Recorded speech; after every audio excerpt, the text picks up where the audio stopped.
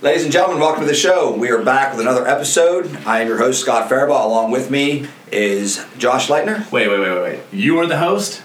We are the host. Along with me. If I say I am the host, along with me would be my other host. How about that? Man. There's Josh Leitner. What's up, bud? How's it going, man? What is with your eyes? Normally I would make fun of your nose, but right now it looks like you've had last night I was driving home from work from Huntington. I couldn't see a goddamn thing. At 7 o'clock this morning, I just couldn't focus. So I was like, what's wrong? So I got a prescription for pink eye. So looks like you got into a fight with one of the instructors or coaches. I got into a fight. I look a whole lot worse than this. Trust me. This would be good if I had walked away like this. From what I heard, we may find out after a bit. Yeah, you don't want to find out. I'm old. All right. So real quick, any updates we have to add? Friday night at the bar has been crushing it, man. So we haven't really been talking a whole lot about like the standings for points, but we're pretty even. Yeah. So champs versus champs, we've been like real neck and neck. What's that? So every Friday at 7 o'clock we do a workout here. It's called the Chip. Yeah, it's called Friday Night at the Bar. Thing. Yeah. So we come in here and we break it down. We have last week we had 18 people. This Friday we even had really good turnout.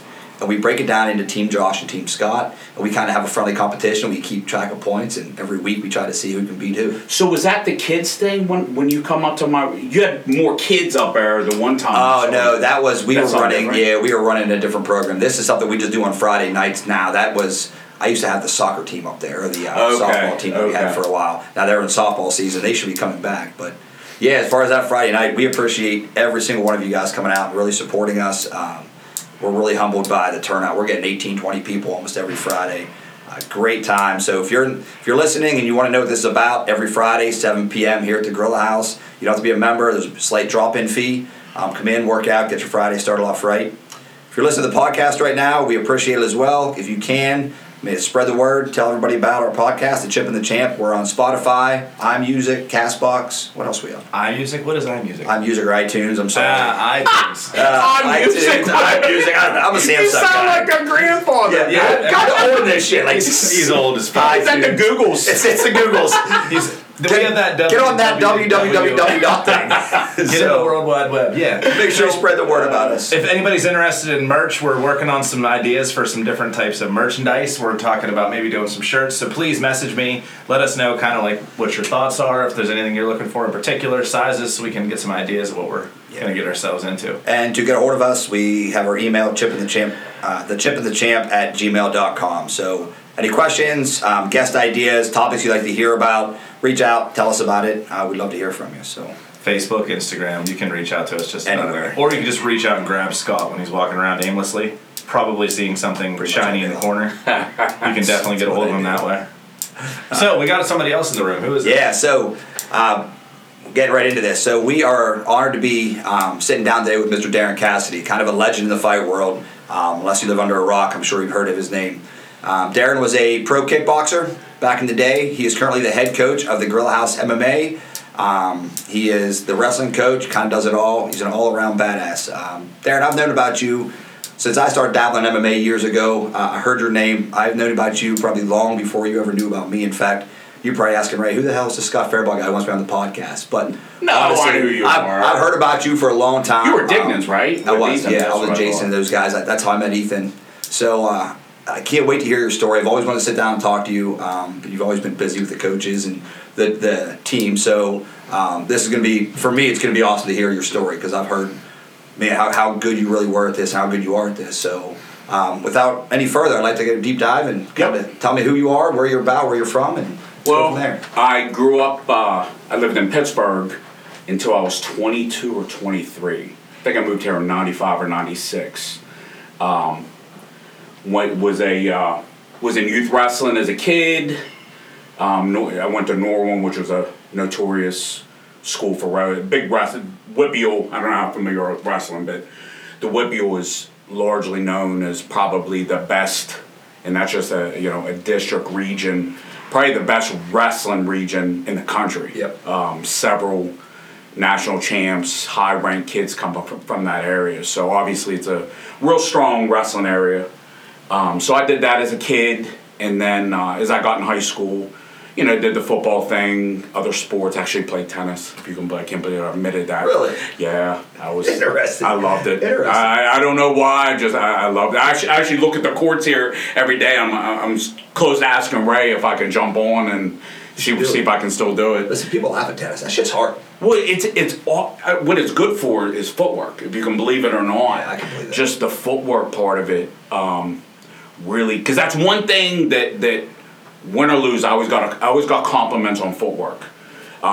People always said, "Oh, your footwork's so good," and you can ask Ethan and all them. I'm anal about footwork, and you can't do anything in any sport without footwork. Yep. So anyhow, got into boxing I think I was about 17.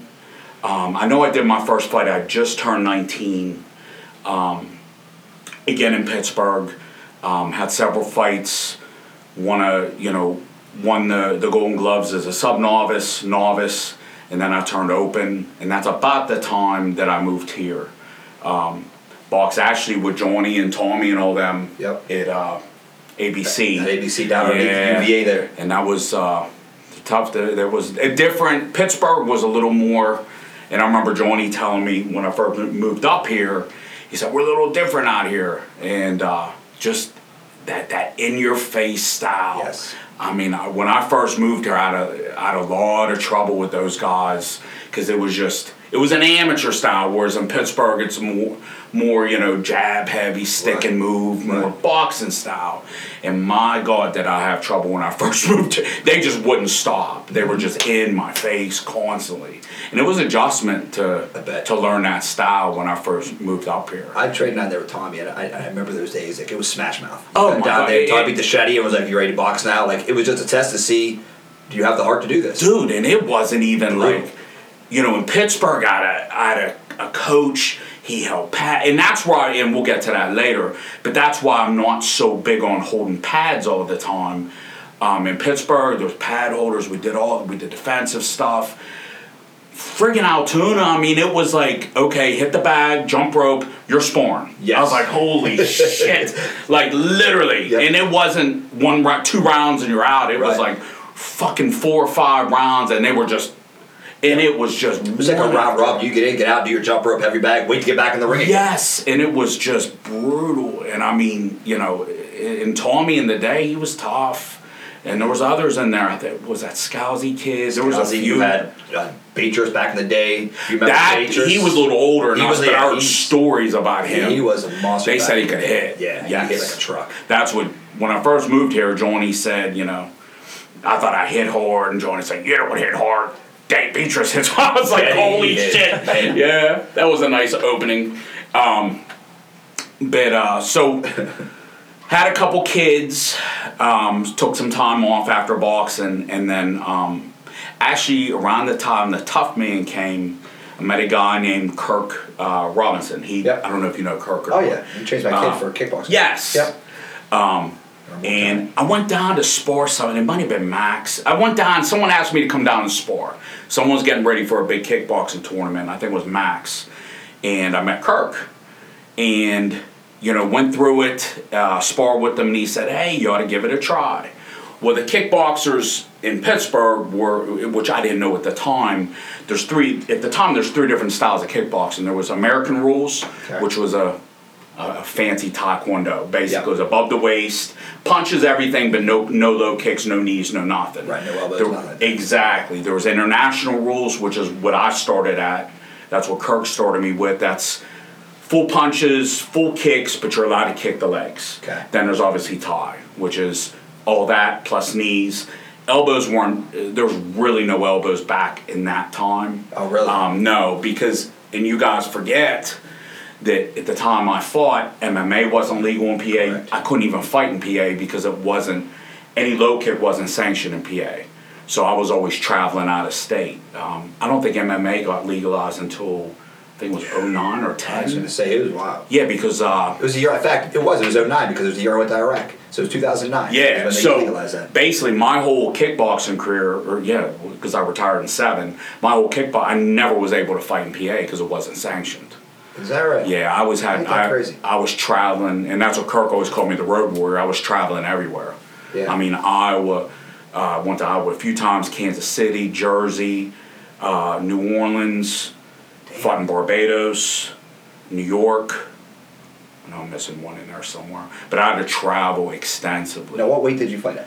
Well, I started at I think it was 210. There was a 210 or 212 weight class. Now, in boxing, like I was a smaller guy when I graduated high school and even being in boxing. I started 147, finished up at 156. Got a hair up my ass that I was too small, and I got that syndrome where you think you're too small. The Napoleon syndrome. Yeah. So I blew myself up. Got real big. Got I think like 235, 240. Met Kirk, and then figured, fuck, I'll give it one more time. Try and compete again. So I slowly started to pull down. I think my last fight was at 85. Which weight class did you feel the best at? 85. Ethan asked. Me and Ethan talk about that a lot. I can tell you this much: 210. I was always the type of fighter. If I was faster, I was golden. Right. If you were faster than me, I did have a little. I would struggle. Not struggle. It was a little bit more of a challenge. Right. So 210, I was always the faster person. If you can take a punch and you can take a kick, that's where I thought I felt the best. I felt the best, but there wasn't much of a challenge with the bigger guys. You perform better. Yeah. 85. I did very well, but sometimes guys, sometimes dudes were quicker than me. Yeah. The one good thing about kickboxing and what I had trouble with in boxing, again, if I was not the faster one and I was not the longer one, I had a little bit of trouble. And that's the one good thing about kickboxing is with the longer range at 210, I could take the legs. Yeah. It wasn't so much of a challenge to get inside like it is boxing. And that's what I really liked about kickboxing is, if you're faster than me with your hands, you're longer reach, I'll just take your legs out, or vice versa. Right. A lot more opportunities and not just exactly. I got short limbs. I got to figure out how to get inside. Exactly. Yeah, and boxing, especially when I did it, those dudes and me and Tommy talk about it. I know everybody says it. There was a lot more competition back then. Yeah, it seemed like there was. Whereas MMA now is robbed everybody, now everybody's doing MMA. Back then there was only boxing. Right. No one knew jiu-jitsu, or very few. UFC was just kind of coming around. Yep. So, if you were a combat person, you were boxing. Yep. There were some bad dudes boxing. That was the way to go back then. I was 18, I think I just turned 18, and this is how old I am. When they used to... I'm not allowed to ask, by the way. Yeah, no, we're not going to say a fucking number. They took us to the state pen to spar prisoners. I was fucking 18, just out of high school, and my little ass walked in. I don't know if you know where Newsstand's at. That's where we used to spar. I know Newsstand. Yeah. You're in the fucking prison system. Yes. Yeah, I know Newsstand. That back in the day... So you went to Newsstand to box? Newsstand. So you got enough anxiety going in there going, what the fuck am I getting involved in here? Dude, listen... And they let some of them out. I don't know if you've been to Newsstand or not. It's like 2 tiers. Well, they put that goddamn boxing ring in the middle of everybody's flooded. Oh my God! All eyes on you, dude. And I learned, and probably that's why I got my mouth where I have now. I learned words that I never even fucking heard before, and I learned how to use them. Guaranteed. Yeah, because I was called every one of those names. I mean, you're a young 18-year-old kid. 18, dude. Yeah. And that's what I used to mess with Caden. I'm like, dude, there's no wrestling event tougher than what the fuck I did at 18 going to a state pen to spar inmates. And those guys are good. Oh, what's all they do? Yeah, that's all they do. You take an inner city youth. Who set that shit up? My God. Well, listen, that probably isn't even legal anymore. Long story short. No, but it's out. Let me give you a backstory on this. So Smithfield Prison used to have the boxing. There was a guy named Ed McEwen up there that ran the boxing clinic. I know that name. So Ed was their boxing coach. So Ed's still there, actually. He's getting ready to retire. So he brought this boxing to life, and it was inmate on inmate for a while, and then they were bringing people from the outside. We did this for basketball and softball. So we had outside softball teams come in, outside basketball, and then boxers would come in and fight. It was pretty awesome, and then different people come in, they thought it was too violent, you know how that is, you have your politicians come in, even though I personally think it was the best thing ever because people's aggression stayed low, they were able to handle their business. People look forward to it. They had a goal because they know if they messed up in the prison, you were off the boxing team. Yeah. So if you want to be on this boxing team and people loved it, you had to walk the straight and narrow. and then they did away with it, and it was a big shit show. But the boxing program itself was a huge hit until politicians got involved. Oh yeah, it was. I mean, that's all they did all day. I mean, I walked in there 18, just out of high school, didn't know, Norman's a suburb, I didn't really see a lot, and boy, did my eyes get open when I walked in there. That would be quite an experience, Odie. Yeah, it was. I got my ass handed to me. How did you do? Really? Oh my God, I got literally throttled the first trip in there. But to their credit, I mean, they called me every name coming in, but the amount of dudes, because you move with a few guys in there, the amount of guys come up to me afterwards are like, you got heart. That's kind of what, and I was newer at the sport at the time, but that's what kind of pushed me through. I'm like, I took an ass kicking, but I didn't get dry. I didn't quit. And that's when and that's when I knew, hey, maybe I can make something. And that's why, and I'm getting a little bit off subject, but that's why I'm really selective on who I coach now. And there's been kids come in, and they think they're entitled to get in that cage with the fighters, and I'm like, no, you're not. You don't just walk in and think you're going to train with fighters. You have to earn your way in. Right. And you know what? You earn your way by sparring, because at the bottom line, you know this, you fought, you were in it. If you don't love sparring, this ain't the fucking sport for you. You know what I mean? And you have to love sparring, period. I don't give a shit who you are. If you don't, and I'm not saying you got to spar every day, because I disagree with that too. But when that time comes, you have to love it. And if you don't, this ain't it. That's right. And there's been kids in there that invited themselves in that cage. And you know what? And one in particular, I'm not going to give a name, one in particular sparred Sid, and you hear him whispering, please don't hit me. Please don't.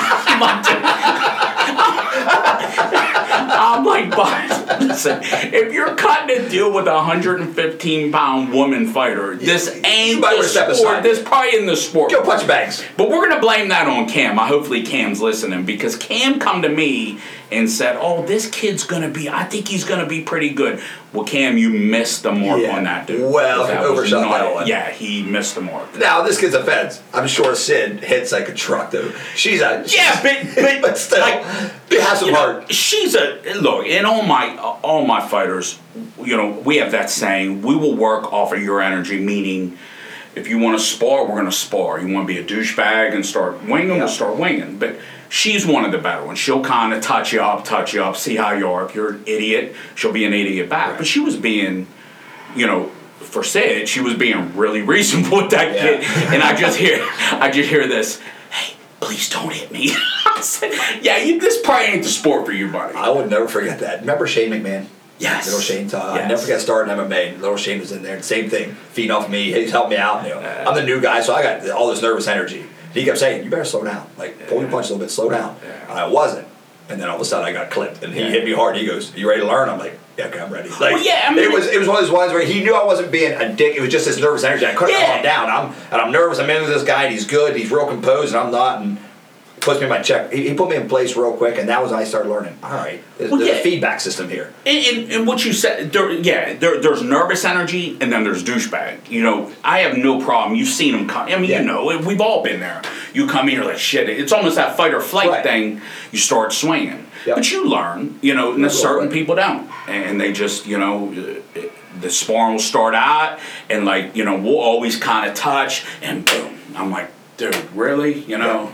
If that's how it's going to be, we're going to fight that. Correct. We're going to show you how this really goes. Then. Exactly. Yeah, that's like you said. That's good to be selective, because you got to protect your fighters too. You got some dude in here trying to show off. They're getting ready for a fight. And they get hurt trying to spar. You got to look at that. That's exactly it. I forget who. I just read an article a little bit ago about one of the UFC guys was sparring. Oh, it was that Strickland dude, and I guess he sparred a notorious, a really big, really good jiu-jitsu guy, and I guess he kind of winged down. He had an underhook, and he kind of winged down and was about to snap his shoulder. He's like, dude, I got to fight. Like, come on. Knock that shit be off. Smart.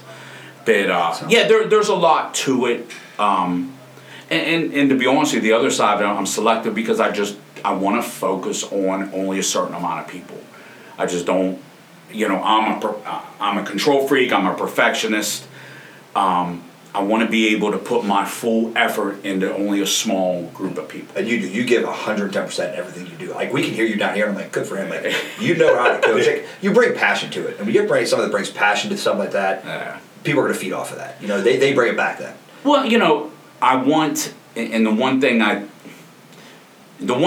I think I can do, no matter what sport it is, I will make people get to their potential and hopefully above it. Even when I was coaching little youth football, I mean, it's one thing the parents said. You're strict, but you will get the most out of, you know. I like strict, though. I think we miss that a lot in athletics. Well, that's we don't it. have that discipline. Well, and that's, you know, in life in general. Yeah. I mean, you know, I'm not saying you can't have fun. You know, we always would, you know, coaching the little dudes, you know, and that's what makes me laugh. People are like, oh, you're strict. But you know what? Them little dudes come, if they see me in a tournament, they'll come walking across, hey, Coach Darren, you know? So I'm not that much of a dick. Like, you know, kids want... They want discipline. People, exactly. They want discipline. And they want pushed. Yeah. They want people, and not even just kids, people in general want pushed. Especially when you're doing that. Yeah. You know, when you're fighting, do you want a coach that's going to let you do what you want to do? Or? In a situation like that, in a sport like that, if you don't if you don't teach at them, you're walking into combat with another person. Exactly. It's you and another person. I want to be as prepared as I can. My job's not to get hurt. And as a coach, my job is for you to go in there, to be the best you possibly can, and take as little damage as possible. That's exactly what we want. And we're in a small town, relatively small town. We don't have 30 sparring partners. Yeah. So we have to kind of do things a little bit different. And you know, I think me and Ray have done that. You know, we're a relatively small team, but we got some of the best people on the East Coast, if not the country. Gossett. I mean, everybody up there, they're well known. You know, I mean, we're competing with gyms not size, it's a huge place, but team-wise, you know, we're competing with teams that are, you know, in the heart of Pittsburgh, and they're constantly, they have workout partners on tap. We don't. Your boy Ethan he's holding the belt right now. I mean, that's something to say. You know, and I mean, Ethan, you know, that's one thing, and hopefully he's not listening because I don't want to give him a bunch of compliments. Yeah, but we don't blow his up too much. But disclaimer, Ethan, don't listen. Yeah, Ethan, we're just pause it right now. Go get something to eat. We'll be back. Go play with your raccoons or whatever the fuck it is you do. We gotta talk about that. We gotta talk about that. Yeah, holy shit. I hit it off with Ethan immediately. And we actually met each other years ago. He actually and it's a common joke, he came to Genesis when you probably knew me, or when you first knew me. That's when you were with Drenning and Fowler and all those guys. Yes. Yeah. He had come down to spar a kid. One of the kids I kind of helped out. He wasn't my fighter. I just kind of helped him out. He come in on a Friday night.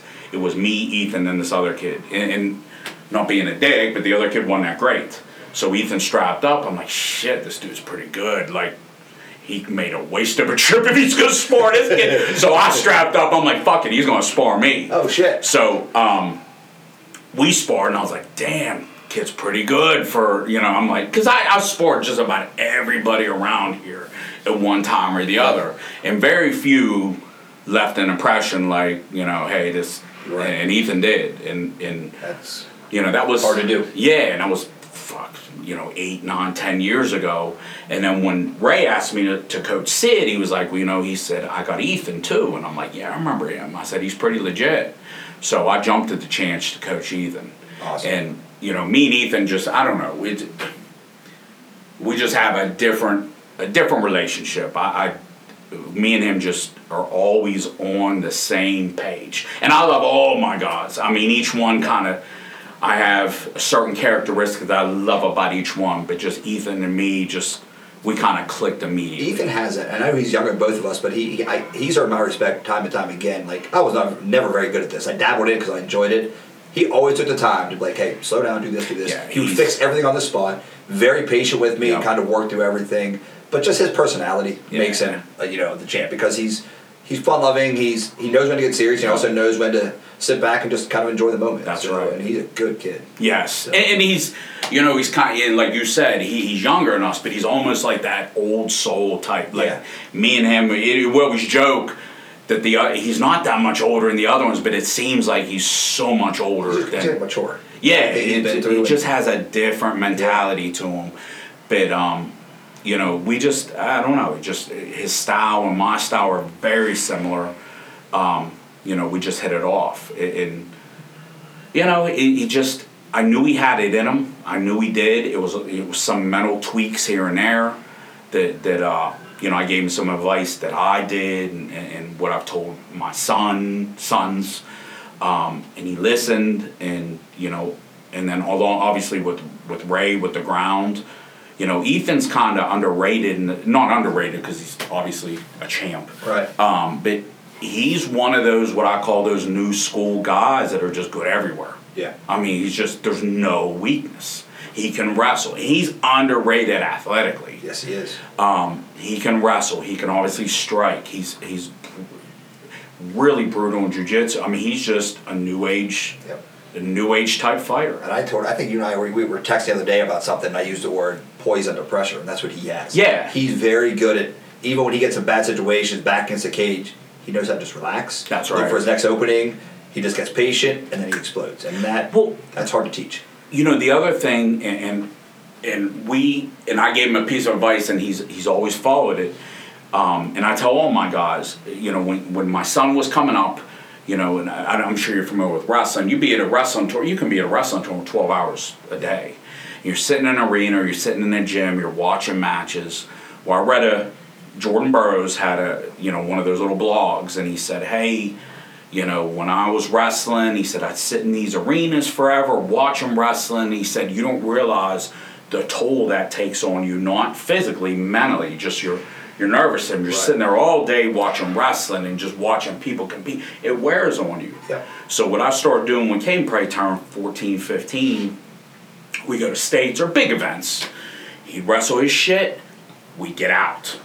Oh, that's a good idea. Get the hell out of the arena. And I told Ethan, you know, Ethan's, you know, and all the guys. Well, that anticipation building up. Yeah, exactly. You're just sitting there, and all you're doing, and that's how, you know, when I second playing your game plan and everything. Exactly. And that's true. I'm an overthinker. And that's what I did. You know, when I fought, I'd sit there and I'd watch. I'm like, okay, I'm gonna do this. It just wears on you mentally.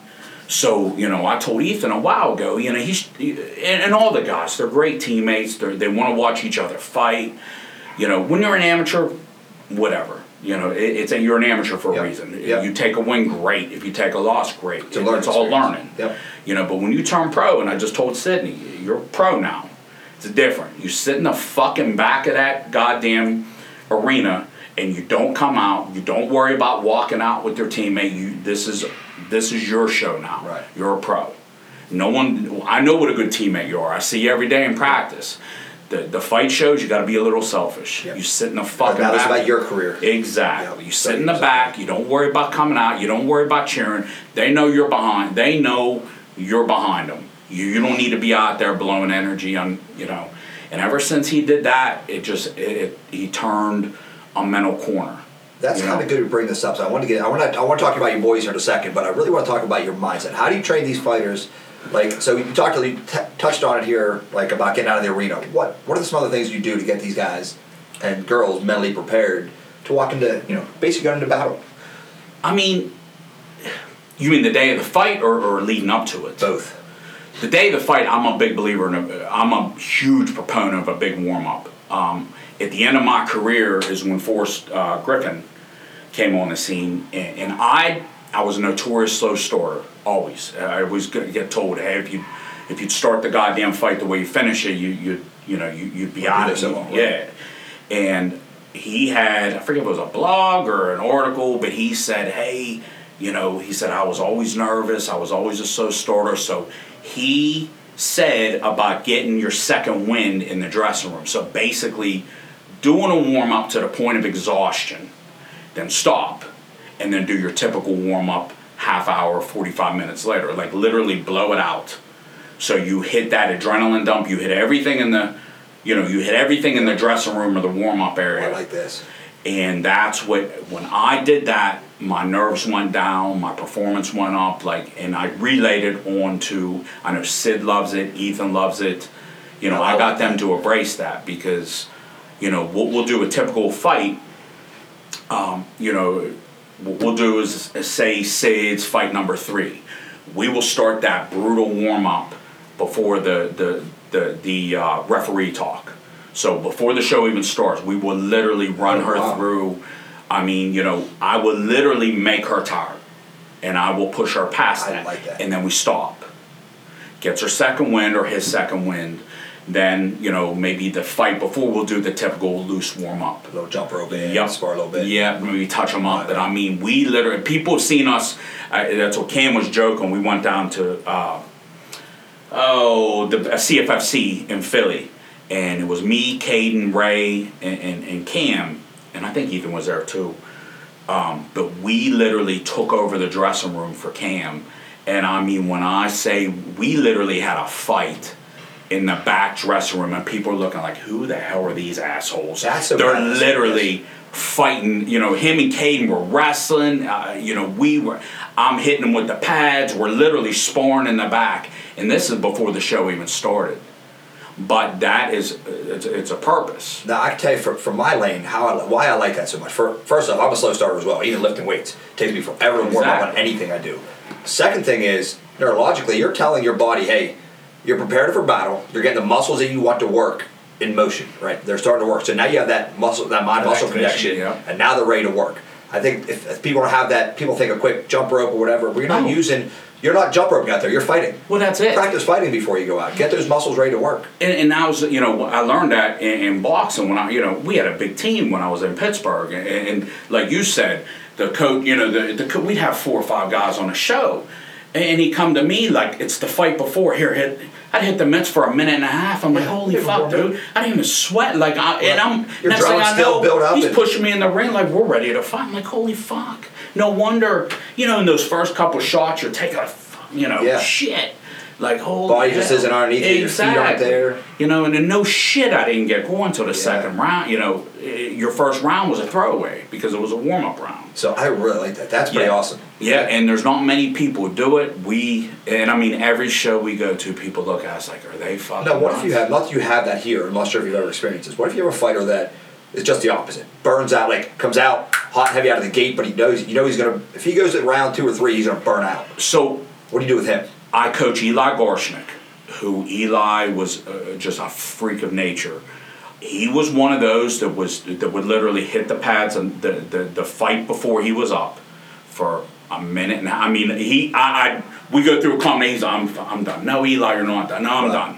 And son of a bitch, he'd be on. So yeah, he's a freak of nature. So you just got to kind of treat each other how they feel, really. Yeah, everybody's different. Yeah, and I always tell them, hey, I want you to that threshold, but you tell me where that threshold's at. I know Sid, I know Ethan, I know Cam, I know where they're at. Yeah. But anybody newer or anybody hasn't fought as frequent with me, I let them kind of, and not.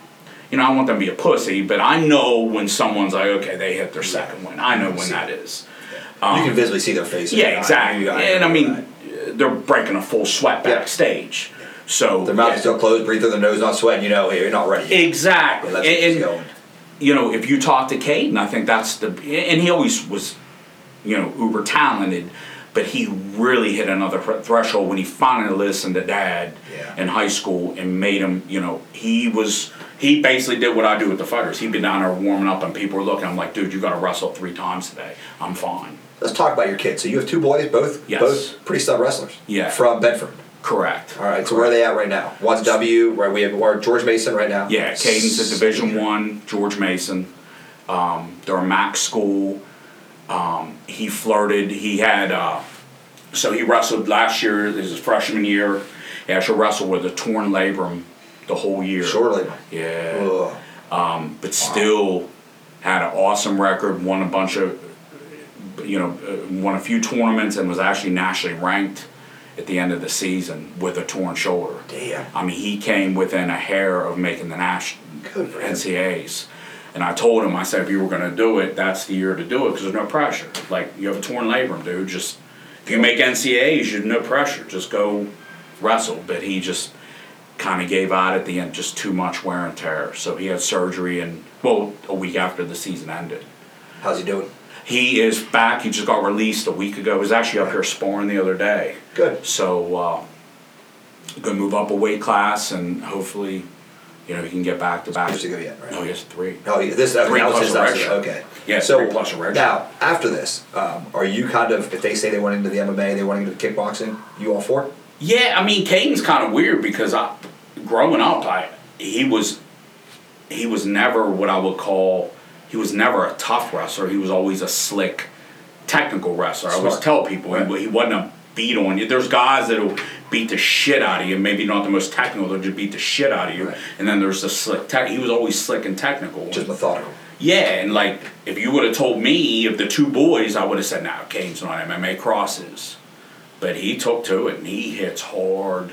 Good. Like, I don't know where the hell, I mean, I have not done, that's what, when he was getting matched for those couple of fights, they're like, oh yeah, that's Darren's kid, he's gonna be, I'm like, dude, I haven't done that much with him. You know, I always wanted him to exhaust everything he could in wrestling before we started, you know, delving into other things. You know, I think, you know, why spread yourself? I mean, I like a change, but let's not, you know, let's concentrate on wrestling. No reason to really take boxing serious. So I didn't do a whole lot with him. Now, he was around fight shows, he was around fighters. You know, when I first started training Sid, that was her main wrestling partner for the first, you know, year or two. Right. He would work with her in wrestling, and they were around the same weight. So he would do that type of stuff for him. But striking, he never really did it. But holy shit, I helped. Yeah, I helped. And I think it's that wrestler's hands, just the constant hand fighting. It just, he hits hard. And your other boy is? An idiot. So, no, Cross is he's a super talented kid. He's a little bit of work ethic, but really slick. I mean, a natural box. I mean, just he boxed at 8 years old. I put him in a fight with 2 months training. 2 months training, dropped the kid, and you don't see kids dropping not 8 years old with headgear and 12-ounce gloves. But just a natural footwork, natural, just slick, fast as shit. Wow. Just not the hardest worker in the world. Are both your boys your size, bigger guys? No, they're both Caden's. So they were like you in high school. Well, yeah, exactly. They were me pre-steroid. Yeah, is what it was. Yeah. I mean, that's. I'm just being honest. No, that's how it works. Yeah, and that's my. You know, I always joke with the guys that if MMA would come around now, my natural body weight in MMA would have to be 55. I'm not that. You know, you see how big these dudes are. Yep. I mean, Ethan walks around at 70, fights 45. Yeah, I mean, I mean, it's just, you know, you have certain weight classes that you need to be. Yep. I know from wrestling, I know from boxing. You take everything into consideration. I'd have to be at 55 or 70. There's some big dudes. Yeah, there's some big boys in there. Yeah, I mean, Kane was just telling me. I can't remember his name. The dude who just knocked out Strickland, the last big UFC card a few weeks ago. Brazilian kid with a left hook. Anyhow, what they fight at 85? And that dude jumped on the scale at 230. Yeah. It's only been 3 weeks since he fought. Speaking of which, did you watch the fights last night? No. So Dominic Cruz, we're talking about footwork. Oh, Dominic Cruz, best in the business, right? Dominic Cruz probably is the best footwork. He's a welterweight. So very good footwork has always been. He's very elusive. Like when he comes out, he's always moving. He's all this energy, right? Always moving in and out. Dominated this fight yesterday, and then this kid picked up on it. His name is Vegas. Vegas picked that every time he would throw this one punch, he would dip, and he saw it. He dipped. He got kicked right in the nose. You just saw his nose shatter, out cold, third round. He had that fight won hands down. Dude, that's what's laid out. That MMA has to be the most brutal, most just, it is just nothing like it. I mean, there's just like you said, you can be winning a fight, caught in submission, kicked, punch, elbow. Like there's so many ways to lose. It's one wrong move. That's what happens. It's game over. And there's like 80 different ways you can lose. Yeah. Like you could be kicking someone's ass in a fight, take a shot, leave your neck out there, get guillotined, and it's over. Yeah. I mean, boxing's. I love boxing because that's what I started with, but no, it don't even compare. You know, there's that flash knockout, but if you're a good boxer, your chances of getting really flashed, it's slim. Yep. MMA, just like you just said, knees, kicks. There's so many ways you lose. You know, and it's boxing. You just kind of watch that T, see where their shoulders at, read on it. You know what I mean? I'm just looking at two hands. Exactly. You know, maybe see where their footwork at, but now I gotta look at two hands, two knees. Is he gonna do it for a takedown? Yeah, Is he not going for a takedown? What's he gonna do next? You look, and that's that's what I teach the guys. You're always looking at the middle of the. I tell them to focus right below the tits. Yeah. You know, you're looking at the middle so you can pick up the hands. So you can pick up. Look at the T. Yep. So you can pick You can pick up all their. The middle of the body doesn't move. Right. So that's where you're going to pick up all your. Anybody who slips anything. My first coach, punch them in the throat. That's not going to move. Whether they slip, this don't move. Punch them right at the throat. It's always going to be there. Yeah. So you always look at the middle of the body. That's how you pick up the kicks, the knees, all that bullshit. That's it's so good to hear how you train people and the things I've heard over the years, because you never know if it's bullshit or not. And then you hear it coming from you, you're like, oh, okay, that does make sense now. Yeah. But I remember so back in the day, I did I did Taekwondo. Everybody did back in the early '90s. Everybody did Taekwondo. And you thought it was the coolest thing. And then in 1993, all of a sudden, they had this thing called the Ultimate Fighting Championship come out and changed the game. Every Taekwondo and Tag Sudo school just went, oh shit. We're about to lose a serious business because we've been selling this bullshit of, oh man, this is how you do self-defense, and then these guys come out and just put on a clinic and people win. And then Gracie comes out, dominates everybody for how many years? 3 or 4 years, and the whole dynamic of the fight game changed at this point. Oh yeah, it was martial arts back then, traditional martial arts and Tang Sudo, and everybody thought that was the coolest thing. Very few people in this area were in boxing. You had a few, but everybody thought the karate was great. And then they realized what's that Bruce Lee vibe? Everybody, Bruce Lee. Actually, my next door neighbor growing up was like a nationally ranked Shotokan, and in the day before in this pre-UFC, people were petrified of him. Yeah. They saw Bruce Lee doing his thing, and they're like, oh shit, he'll kick. He'll.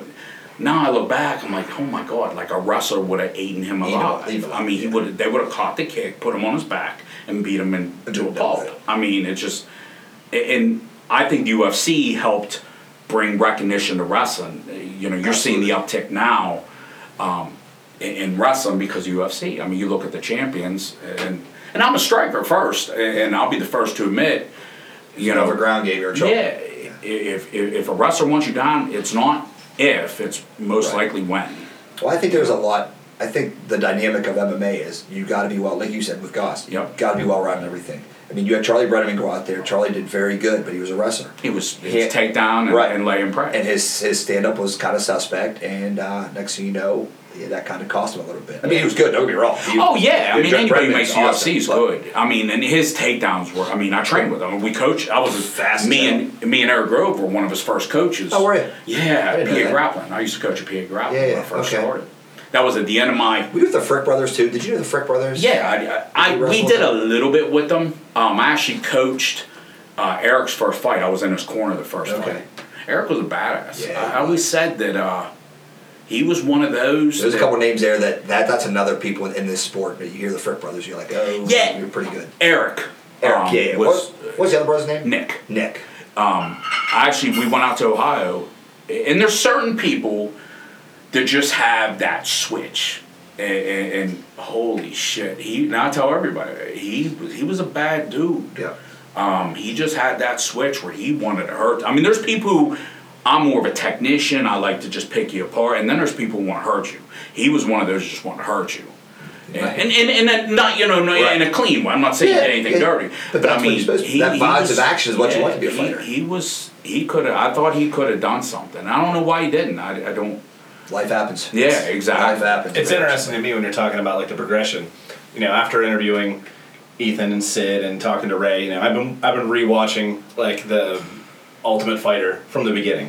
From the very first season, and it's interesting to see how much of a change that in just itself, season to season, how much of a change things went. That first season, the first couple seasons was rather interesting when you're looking around at the people that are in it, and you're like, okay, well some of those guys are huge, and then they're getting taken down in submissions by these little tiny guys, and they're just like, you can see it in their face where they're like, holy shit, what just happened? Well, yeah, I call that the first generation MMA. You probably remember when Lano had his shows. That's what I call the first generation, especially locally, MMA, where it was, they weren't as, I don't give a shit what anybody said, they weren't as well-rounded as they are now, period. The evolution of this sport is amazing. I mean, well, you have kids now, training, right? At a young age. Yeah, I mean, this shit was unheard of when we were a kid. Well, that's it. And it was too late. I retired. I think it was 07 or 08, and I was just done. Yeah. I was just, and then we just talked about it got legalized around 10. Yeah. Kind of flirted with it, and I thought, fuck it. It came to light '93, but in this area, it didn't really catch on until. Like you said, it was well into the. It was. I mean, because I used to have to drive, for sparring partners. Me and Kirk would drive to Pittsburgh. Yeah. At the time, I was working. I was a traveling project manager for construction. So if I was in Jersey or Philly, like I'd call local gyms. Hey, I'm going to be in town. This, that, and the other. Let me come in and train. And like that's how I got good is by. And I always I would tell the guys, I like to mimic mini fights. So I like to go into other gyms, spar, because it's like a fight. Yeah. You're in their gym. You were somebody else you never sparred with before. Exactly. Yeah. And, you got the anxiety, so it's good to get. I don't like, there's people, and I thought that was I thought that was a problem with Altoona back in the day, is like everybody just stuck to their own little gym. Yep. Well, if you're the best one in your gym, or you're one of the best, or I spar you every day, what am I gaining? You know me, I know you, the comfort level's there. I mean, do you think that's because people were afraid to leave this area because they realized, man, if I go out of here, I might look bad? I don't think so. I think it's laziness. I just don't. I think that people, because even in wrestling, like when I tell people where I take my boys to practice, like, oh my God, you drive an hour and a half. That's what it takes, dude. Yeah.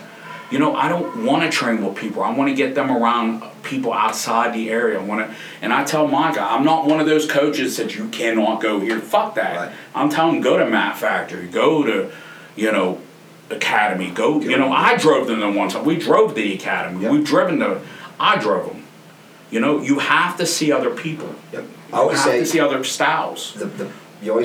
People are saying that, hey man, my kid's so good, and in this area we call them Altoona good, or you might be Hollidaysburg good. Yep. How good are you? Let's get out of this area. Let's see how good they really are. How are you in Pittsburgh? Right. Let's being Altoona good is one thing, and good for you. I give you a lot of kudos. You probably put the hard work in, but your competition is just that. It's Altoona competition. Get out of these bigger cities, into these where the talent really is. Go to your Whippias.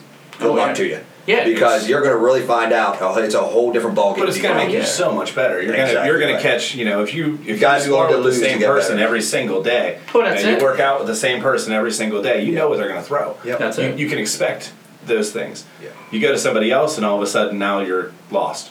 Well, yeah, that and look, if I spar Scott every day, we become friends, and if he's having a bad day, I'm not going to light him up. Whereas you go into another gym, fuck you if you're having a bad day. Yeah, that's right. They're in there. Yeah. I mean, I think Ethan would even tell you that right before that, I forget what fight it was. Sudo. Right before the Sudo fight, we drove the Academy, and I shit you not, it was me, him, Sheldon, Lil Jordan, Caden. We got stuck in the tunnel. It was a 2.5, 3 hour trip. We pull in. They're already starting practice. I shit you not. As soon as we geared up, they literally grabbed Ethan. Didn't even let him warm up. Threw him in with Kalma, who's a UFC fighter, and his brother, and De Jesus, who's a Bellator. I mean, he's back. I'm like, holy shit. Didn't even give him time to warm up. They're like, yeah, you're going. Just thrown to the wolves right out of the gate. But that's got to make you so much better. Well, that's what I think. I like that style of training, no matter what you're training for. Because you're never going to be able to be as prepared as you are. If you can handle that, you're going to be able to be prepared for just about anything. Do you want your nerves to realize when you're walking into the cage in Pittsburgh in front of 1,000 fans, or do you want to go to a gym to spar in front of 20 dudes? Fuck that. I'll go to back in the, you probably remember the term smoker. Yep. Back in the day, we have smokers. Now they've since that you don't see them a lot anymore. But basically what it was is a gym would have, when my day was a ring, you go in, and there'd be a handful of gyms. You go to Ohio, and you'd have little mini fights. They were called smokers. Didn't show up on a record, but they were basically fights. And that's a good way to gain experience and calm the nerves. And you don't see that a lot, so now you just have to. They have open sparring now, so a lot of Sid used to drive to Pittsburgh. Cam does, Ethan does. And I promote that. I think. You get around other people. Yeah. They get out of that comfort zone and spar. Exactly. Without having to worry about a record or an audience. That's just right. you and the other person, and let's see what you got. Well, and I think that's when you know if it's for you or not. Right. You can walk into a gym, or and I can't say this, you have to love to spar. Yep. And I mean, as old as I am, I still love to spar. I mean, they always joke with me. I'm still sparring to the day. I love to fucking spar. I love to try, and if Ethan got the better of me or Sheldon I want to get him back the next time, or I'm working on something different, and I make them work on something different. Which makes you as good as coach as you are, because you have that passion, you're willing to do that. And plus, you're going to be able to see the things that they're missing with That's other people and throw those things at them to get them ready. So that's exponentially better for their training. If you can't, you're exactly right. And I'm not, and I don't want to divulge too many trade secrets, but I don't hold pads a lot. I'm not a believer. Pads to kind of crisp everybody up, I'll do that. But we do drills, because at the end of the day, I like to hear this. At the end of the day, it's functionality. Basics. Exactly. Basics. And pads, you see dudes on YouTube all the time, they'll do these 15 punch combinations and they look slick. Do you ever see that shit in a fight? Because I haven't. Correct. You're going to make 4 of those hits. And you're either going to be dumped on, you're either going to get dumped on, or kneed, like you said, or kicked. And the unexpected's coming. You see all this real fancy, like slipping and diving, everybody doing this with pads. It's choreographed. That's cool, but that's not going to happen in a fight. Yep. It's choreographed. It's just a dance. Because I've known people do it. PR.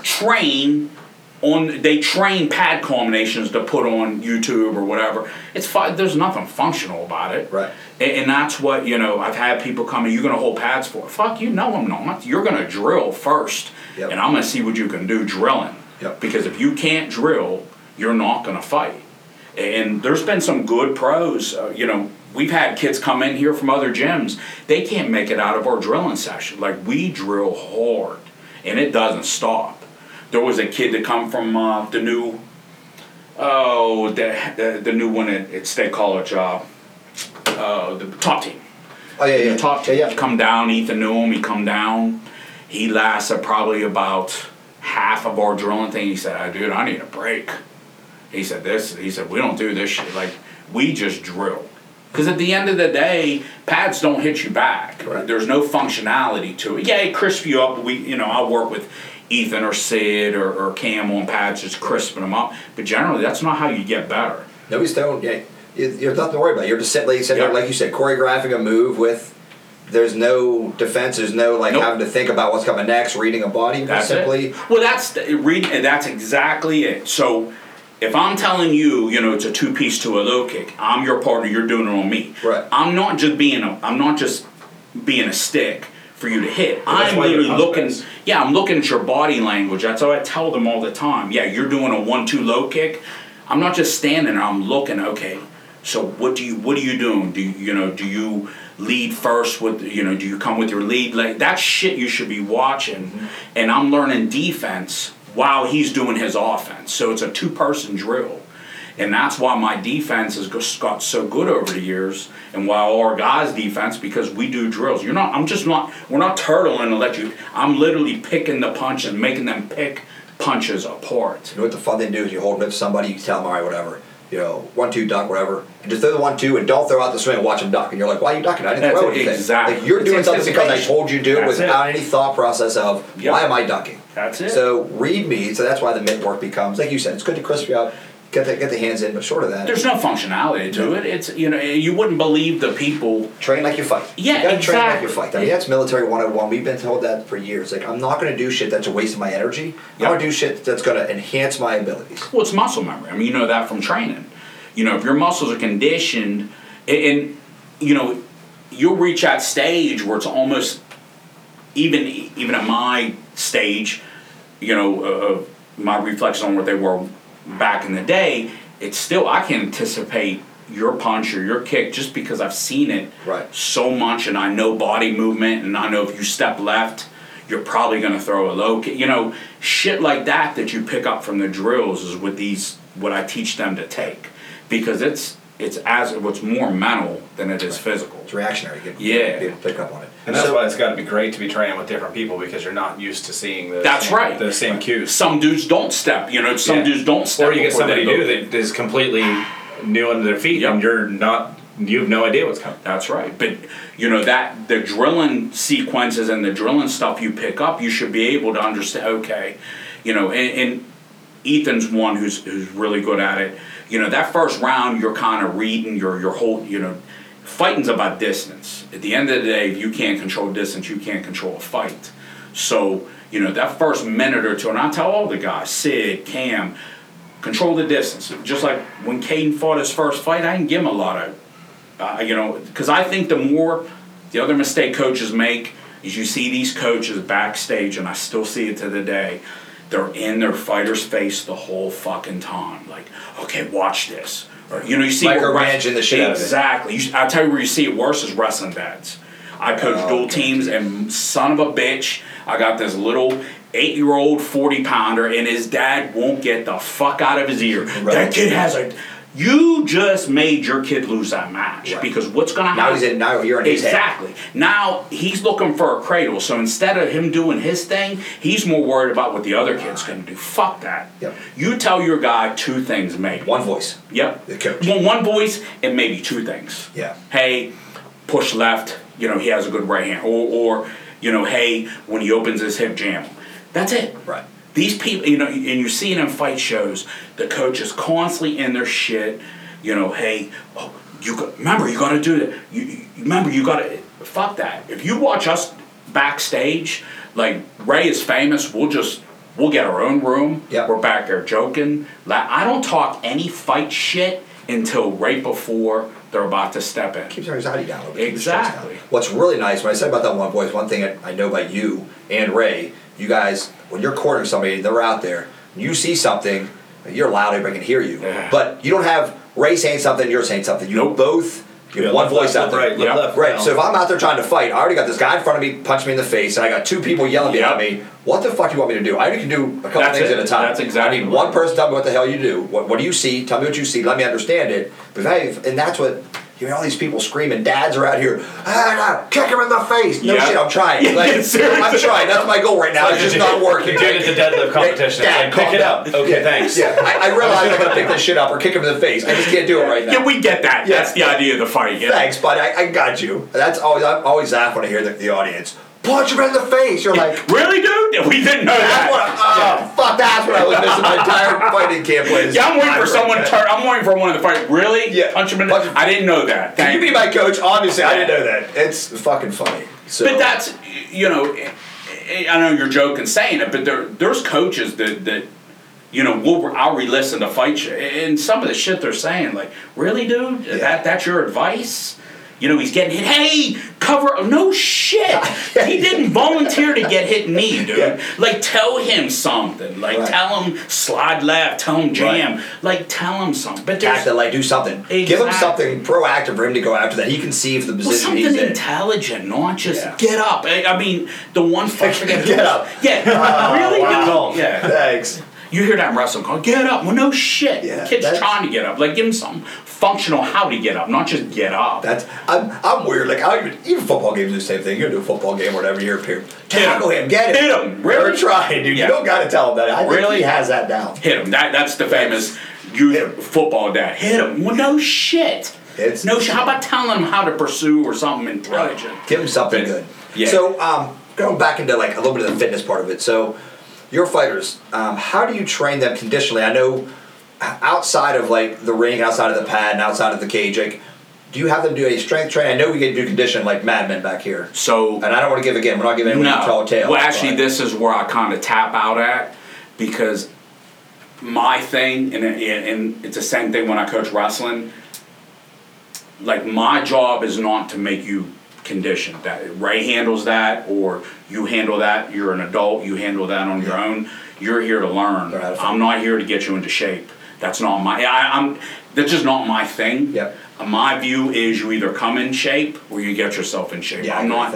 Are you against them lifting weights? Let's put it that way. Oh, fuck no. Okay. I think you need to. I think that's crazy not to. Well, you remember back in the Muhammad Ali era? Muhammad Ali was big into don't touch weights. It slows you down, makes you slower. Da da da. And I think Holyfield. Holyfield was the same one of the first ones. Yeah, until then. Yeah. And then all of a sudden it became mainstream. Yeah. Holyfield was one of the first ones. That's who came up with it. Huh? Said that he was one of the first ones to incorporate weightlifting. and he was, and he look at him. Yeah, I mean, he was. I think what that came from was back in the day. They thought that the bigger muscle you got, and they're right. The bigger the muscle you have, the more oxygen it takes, and it kind of wears you out a little bit. But they didn't realize that there's a different way of conditioning that muscle, where you still have that muscle endurance, where you still have the conditioning, but also just makes your joints stronger and you hit a little bit harder without having to go maximal load. So it's also a larger surface area to aim for and hit. I think more space, more matter. Period. Everybody automatically had this. Well, if I lift weights, I get bulky, and so everybody was thinking, I lift weights. I'm trying to be 150 pounds. I don't want to be 190 pounds. They don't realize that you can say 150 pounds and still have a pretty solid muscle tone to you, and that protects your joints, makes them a bit stronger. And, more efficient. That's my one regret in wrestling. I wish I kind of would have started Caden a little earlier into lifting. We did the pull-up thing as a kid. We did, sit-ups. I kind of wish I would have got him started on the weights a little earlier than what he did. Yeah. Because he definitely hit a different level when he started embracing the weight part of it. Weight process. And certain kids in lacrosse, you can't get him out of it. In terms of lifting, he loves to lift. I just put a post yesterday about this, about falling in love with the process of training. Whether you're being, open that door, it's hot as hell in here. Whether it be football, wrestling, jiu-jitsu, I think eventually that career is going to end, unfortunately. Yeah. Your football career comes to an end, your wrestling, what do you do afterwards? And I always said this is where I think the process of training comes in. Eventually, you want to get this, for the next 40, 50 years, you want to stay in the best shape as you can.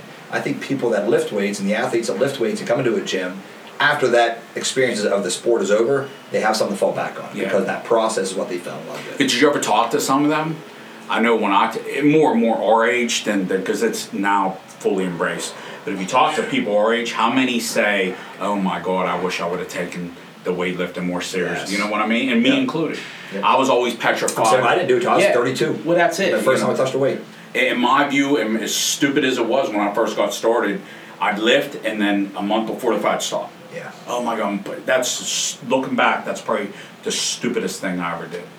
Because you lose your natural test production. When you're not doing that, your body kind of shuts down or it maintains that test production. Right. You know what I mean? Right. If I would have been lifting with my legs, if I would have kept that test level a little higher. Growth hormone goes a little bit higher. And that's what 20 years ago though, it was nuanced back then. A lot of people didn't lift weights. It wasn't a big. Everybody back then thought, hey, just play your sport, do your respective sport, don't worry about it. And then you're finding out through research now that there's a better way of doing this. Well, I love watching yours and Jeremy's video. I love that off the wall stuff you got. I love that shit. Just different. I eat that random stuff. Yeah, I love that. Jeremy had Sid throwing a ball and then I love shit like that because you have to train your body for those. Not everything's going to be nice, easy lift. You see these kids, whether they're playing football, whatever, they're on a nice, even. But that's not how shit works. I'm a big dumbbell guy because you have to stabilize. It's funny you said. I think you comment on this one.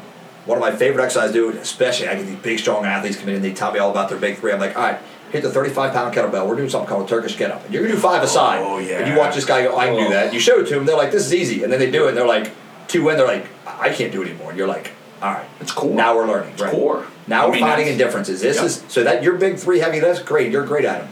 But what you do suck at is core, mobility. You don't have the balance behind you. That one exercise can expose so much within an athlete. Oh yeah, but it's so functional.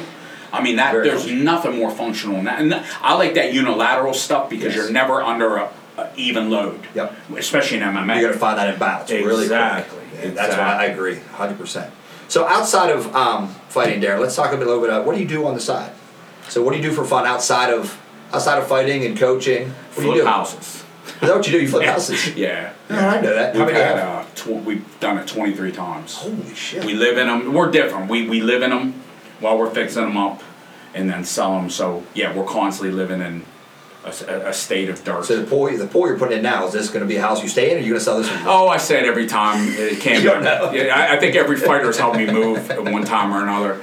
I don't know. And I doubt it. The end game with us is, we basically have no mortgage at this point. So the end game would be to fix one up and then buy a house. Yeah. We're close now, but buy a good house outright and be done. Good. Just have no mortgage, maybe move south, I don't know. That's something. Get out of this area. Yeah, I'm tired of cold. I can't stand cold. But who knows? I mean, I'm a hermit in the cold. That whole cold comes out, everything hurts. Arthritis kicks in. I'm like, I'm good. I don't want this anymore. I can, I don't want to hear anybody shit about heat. I was building that pool last week in 90-some degree heat. I love heat. I'd rather have heat than cold. So this is where me and Josh fight each other because I'll be out in that sun, sweating and loving it. Yep. You give me a 40-degree day, I have a sweatshirt on, I'm under a blanket going, fuck, this sucks. I hate No, man. I hate cold. Oh, cold sucks. Hate it. You like cold? I do. Oh. I don't like cold, but I dislike the heat. I melt. I'm too heavy. I mean, at 300 pounds, I stand still, just dripping. Yeah. No, look 300, doesn't No. it? It looks good. Holy Yeah. shit. That was ever hear his story? Come down from 418? He was 440. 440. What? 440? Yeah. He was a big boy. Holy Came down shit. quite hard. What's your Did he prediction? hear? We're done. What's that? Did he hear? I did He was on his own. Yeah, most of it on my own. I lost the last probably 25 pounds here. Before that, it was So just how did you do it? Diet or diet, walking. what did you do? Walked on the treadmill for at least an hour and a half every day Really? at Planet Fitness. Yep. Now, see, I heard, and you would probably know better than I do. I've heard that's a better, what's that called? Anaerobic. Like, so if you run, how was it explained to me? Something about, like, you're better doing a slower pace for burning fat because I guess your body taps into heart carb rate. stores and shit like that first. Right. Whereas if you do an even pace where you can still breathe, it's an anaerobic rather than aerobic. Right. Right. So if you actually look at weight loss, the best way to do it is strength training, believe it or not. I believe because more muscle burns.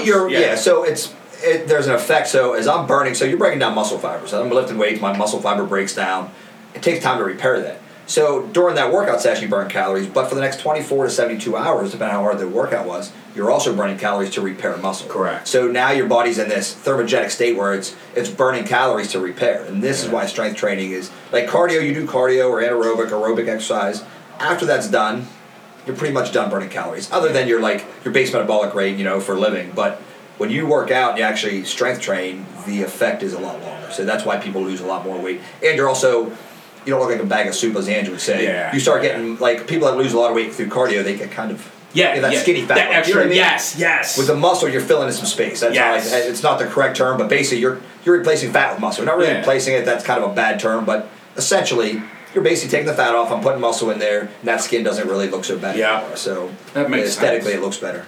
But I did it a lot with just diet and eating the right things. I mean, I was eating a lot of fast food. I mean, I work for McDonald's Corporation, so. Are you serious? Yes, I mean, I'm around food that is not necessarily the healthiest of choices. So I was making bad choices at work, eating bad stuff. Then Dude, how would you like to dot around all hamburgers and shit all day? I'd be 418 too. I would definitely be that big if I worked there. I love that food. I hate to say that, but I mean, it was just a mindset change for me. I mean, I was driving home from State College every day from work because I was running a restaurant down there, and I was coming home. My pap was in the VA home, and I was, I'd stop and grab food, then go sit with him until he fell asleep, and that'd be like 9:30. I'm also a college student online at night too, and I do that.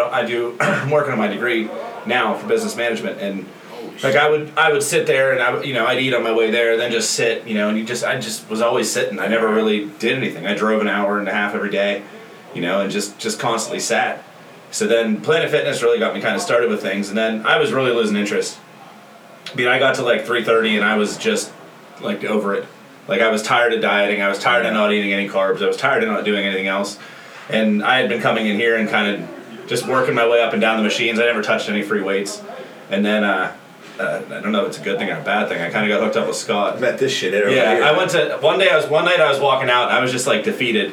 And I said to Ray, I'm like, what's the deal with personal trainers? I was like, I need something. Something's got to change because, like, I just can't. Like, if I'm going to have to keep doing this every day, 7 days a week, I just can't. I'm over it.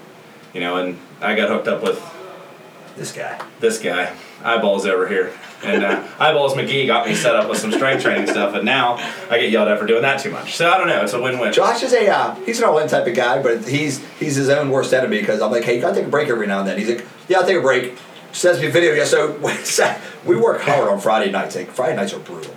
So Saturday we usually take off. Now Josh is in here lifting. I'm like, why are you lifting?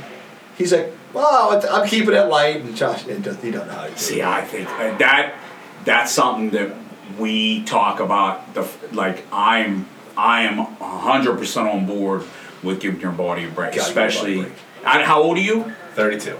Yeah, you're getting to that age. You have to. Yeah. I mean, you will actually grow better by exactly. Your body has to repair. You don't get any chance to repair. It's just in a constant state of stress, and all that cortisol builds up. You're never going to build. But the other thing is, I've always been taught that.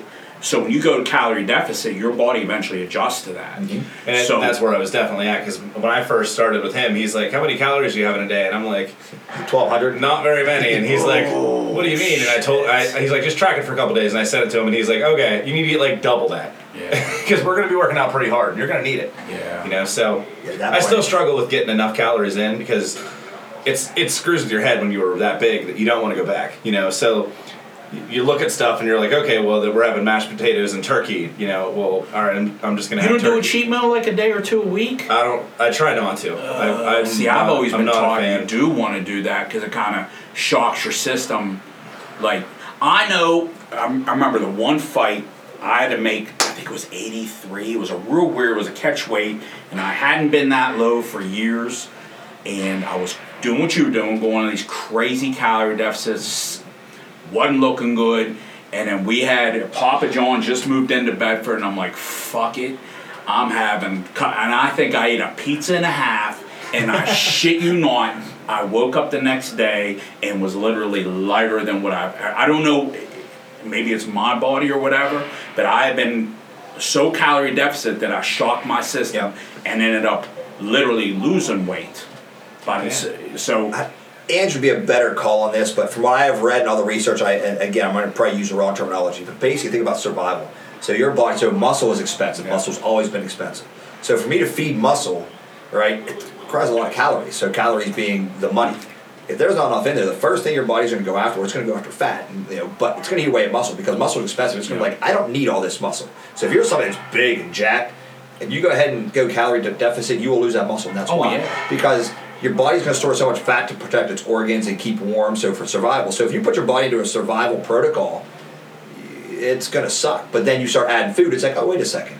I'm not I don't need to survive anymore. I have plenty of food coming in, so now I can learn to burn more efficiently. I think that's where that all comes from. And when you were talking about test levels, I was kind of chuckling to myself. So, I screwed my body over pretty good.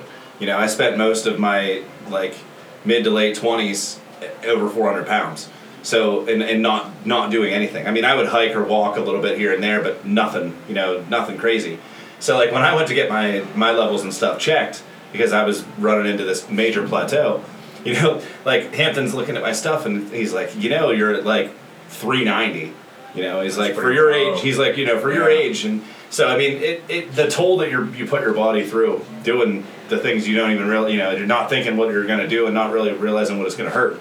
Looking back, I wish everybody that's like, oh man, it's so awesome that you lost all this weight. And I'm like, I'm so proud of you. Well, I'm not, because I wish I would have done it in the first place. You know what I mean? Yeah. If you would be proud of somebody, be proud of the person that didn't do that in the first place and didn't have to go through this, because this is a pain in the ass. To a point. I mean, it's the fact that you found that motivation to get your ass up and recognize that there was a problem. Yeah. You know what I mean? I mean, it wasn't like you were sitting in a basement shoving. I mean, I get it. Yeah. Life made you do it, Life happened. So you want a TRT now or anything? Or no, I'm putting it off. I am. I don't give a shit. I'll tell anybody. I just have my test results back, and I feel better than I ever have. I'm like 7. I was 309 when I got this all tested. I'm at 765 right now. Yeah, it's amazing. I think it's. I mean, look, they've been doing it with women for how many fucking years? It's just kind of. You want a fountain of youth? I hate to say it that. For clarity on this. Do this through a doctor correctly. Yeah. If you're we're not talking about doing this in the back. No. So if you are feeling we'll back up. Not to make this about me. I had a lot of joint pain. I have 2 fake hips, so my shit's bad, right? So I have chronic inflammation in my system, and it was getting to the point where I'm like, I can't work out anymore. Everything hurt. Yeah. So actually, Ray and Andrew were like, go get tested just in case. And I was pretty low. Ever since they put me on this, that pain has gone away. I am not in any more pain.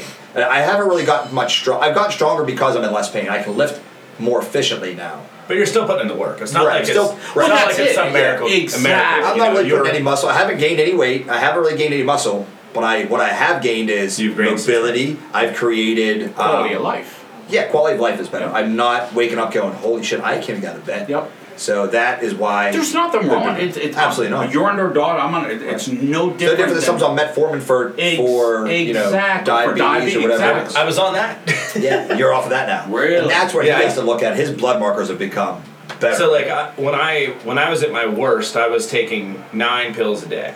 So I was taking Lexapro, Zoloft. I was taking metformin. Lexapro is the triglyceride thingy, right? It's a mental health. It's an anxiety pill. Yeah. Oh. So like I was feeling like shit, and I was falling asleep driving all the time. And I wanted to buy an old car, or I wanted to buy something, and like I was talking to my grandmother because me and my grandparents have always been very, very close, and I was talking to her, and she's like, "You literally call me like 3 nights a week on your way home." She's like, "Because you don't want to fall asleep, and you tell me that, like you want to talk to somebody driving home for 45 minutes.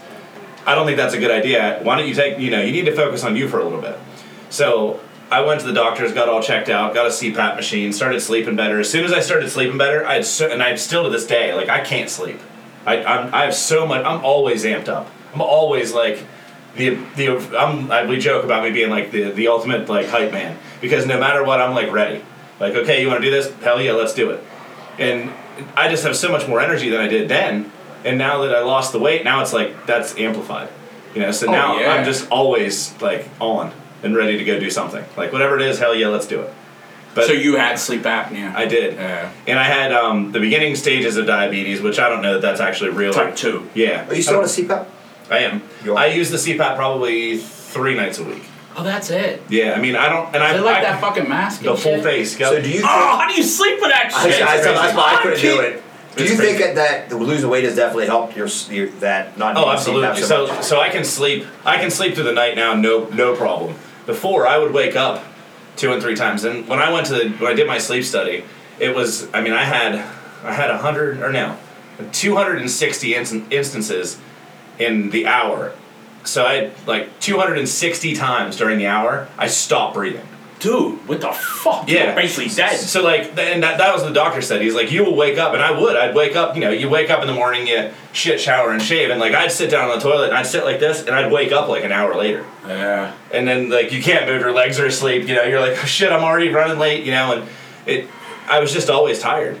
So see, I'm gonna do one of those sleep studies tonight. I got that. Oh really? Yeah. You got one? Yeah, because they're doing it at home now. Yeah. I ain't gonna fucking do that shit in front of I can't fall asleep. Dude, they were like, yeah, you want to go to an? Fuck no, I don't want to go. I'm never gonna sleep with staring at me. Hands down, okay, the absolute best thing I ever did. So like I was falling asleep at work, and that was what the line was for me. So we were doing. I do a lot of like training, remote trainings and stuff. And like we were sitting in a class, and like one of the facilitators was talking to me and asking me questions, and I'm answering the questions with my eyes closed. And like one of the other people that were there like pulled me aside afterwards, and they're like, "Are you okay?"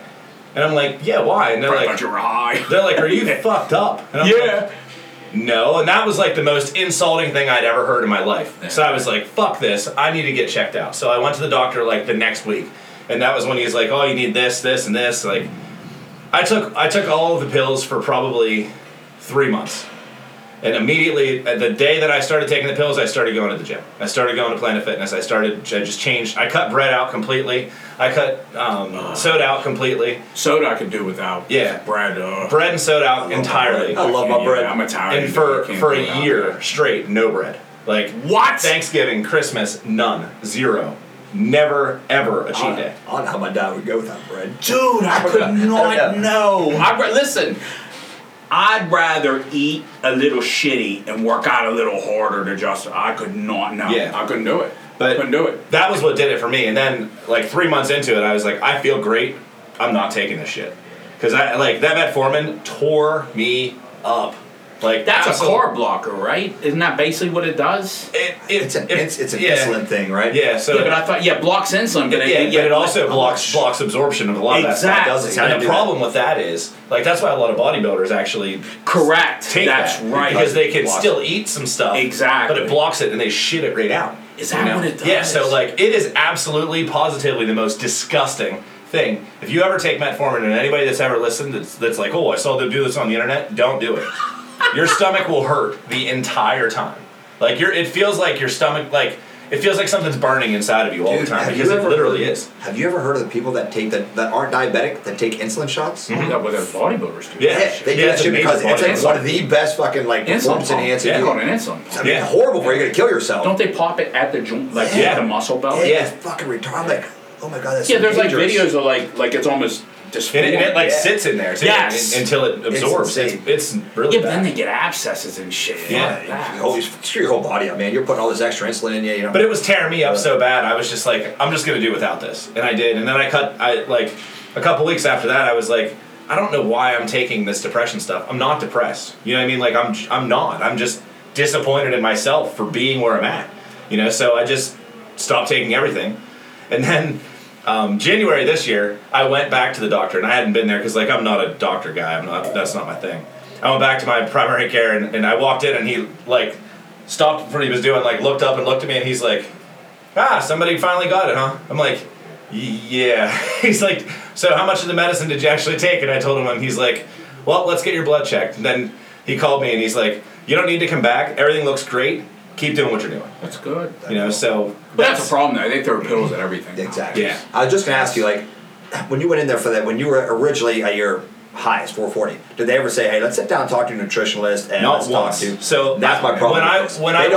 They don't address the root of the problem. They band-aid the problem. Here's a bunch of pills. Let's see what happens. When I went in, he said, it's going to require either you taking pills or you changing your lifestyle. And my words to him were...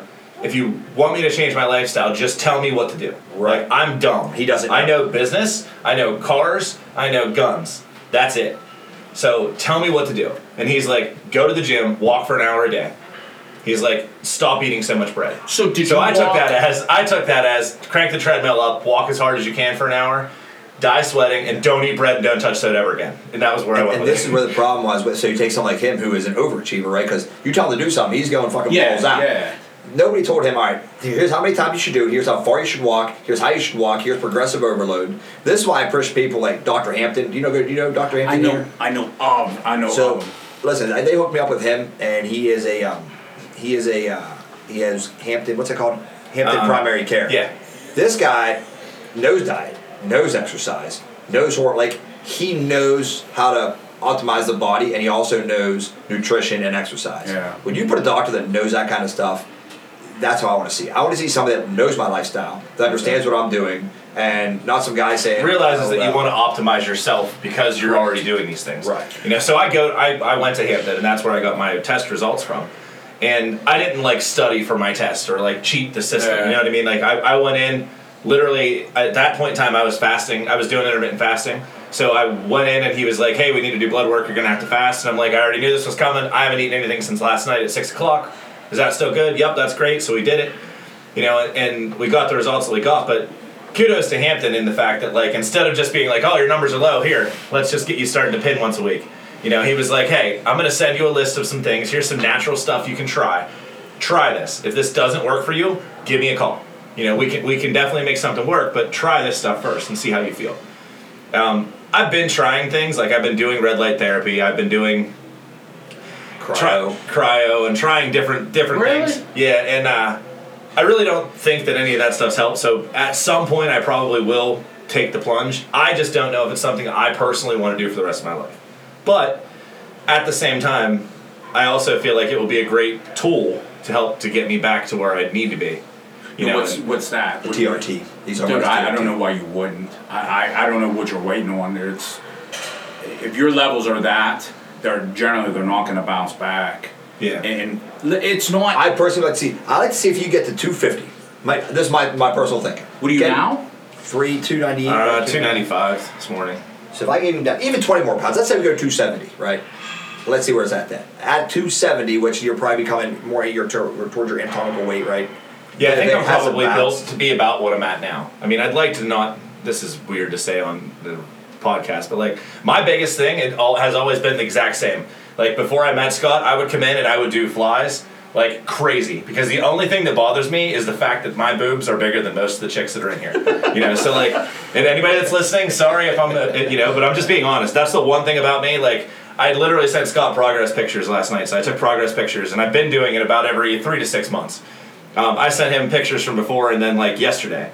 And like Scott's like, oh man, look at your back or look at this, and I'm like, yep. All I can see is the fact that I still have like double D's. Like that's to me all I'm ever probably gonna see. People always look at themselves harder than everybody else. Oh like, yeah. You're gonna find that one thing you don't like, and that's what you focus on. I can look back and say like Josh, like his back is now more V-shaped. He used to have. I hate to say it, but you were like more like a bell. Yeah. Now he's a more V-shaped, right? So he's starting to get that defined look, and I think it looks good. But he's always going to view himself as a different man. I think we all do. Yeah, we all. We look at ourselves every day. Yeah, I say the same thing. Like so, you seeing him, you seeing him once, in a picture once a couple weeks. Yeah. It's different than seeing someone every day. Yeah, you're right. You're right. I mean, I know this ain't the top of the conversation. I would probably jump on it. It's a great conversation to have because I think there are a lot of people out there that, are interested in dabbling into something like that. But my thing is, as long as it's with the doctor's care, yep. I think it's a great. Oh yeah. Don't do the black market. There's a bunch of dudes. Yep. You don't know what you're putting in your body. Here's the thing with testosterone hormone. Period. So everybody's like, well. We'll take TRT, for instance. So prostate runs in my family. So people are like, oh my God, prostate cancer. Well, the research now is showing people with low T have a better chance of getting prostate cancer than people that have normalized testosterone. It. So because it converts to dihydrotestosterone. Right. The bad. Hydro. Exactly. Yeah. But either way, like, I'd rather optimize my body and be where I want to be. Because for me, inevitably, if prostate runs in every male in my family, I'm going to get it either way. They have never tried this. What if I try this and it works? What if this prevents it? Cross score anyhow to minimize that. It's bad test. The studies are coming out. Low test has more heart disease. There's a shitload of stuff that's tied. Low T causes more problems than where we're at. Being on the TRT. And they haven't even tapped the mental side of it. They're just starting to tap into the mental side. Let me tell you about that. It's funny you said that. Yeah. So I have really bad anxiety, right? I've had some TBIs and shit. So long story short, I was going through some really dark times. I had some anxiety problems, and like, fuck, I can't figure this out. I've been on this TRT, perfect. Yeah. Now I messed up. I switched to the cream, and when I went to that cream, I messed up one day, and I put too much on. In a 24-hour period, I ended up using 3. Triggered me.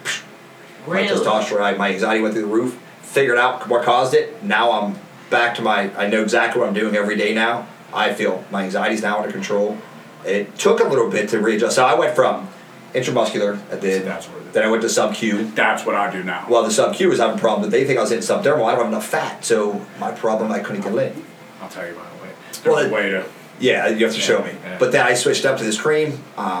So is that the compounding shit? Or is that the androgel or the... No, this is literally like a white cream. Just like a compounded. lotion. It's a lotion. Compounded, it's called a mega pump. Put it in your hand. Rub it on your scrotum. A couple times a day. Is that where it goes? Right in your scrotum. I get to play with my balls twice a day, and doctor told me I have to, so I'm good.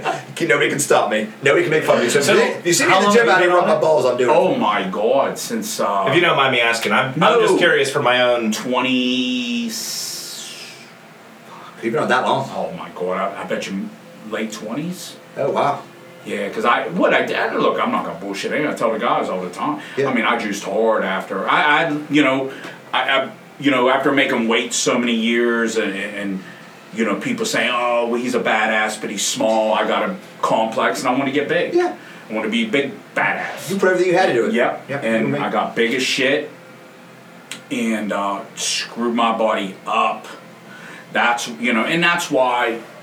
It's sad to say, but in youth wrestling, it's a problem.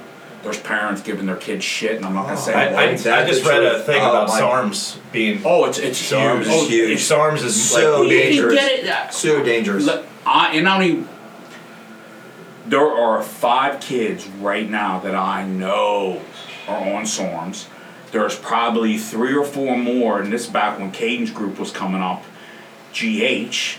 There was a doctor in Jersey that was faking pituitary gland tests to get their kids on GH. There was 3 on that I know of.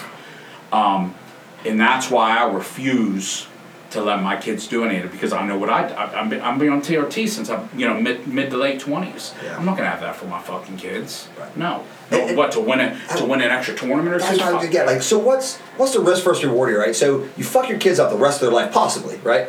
Give them shit they don't even know about. It's not possible. It's going to happen. It's going to happen. And let's be honest, and I'm not being a complete dick here.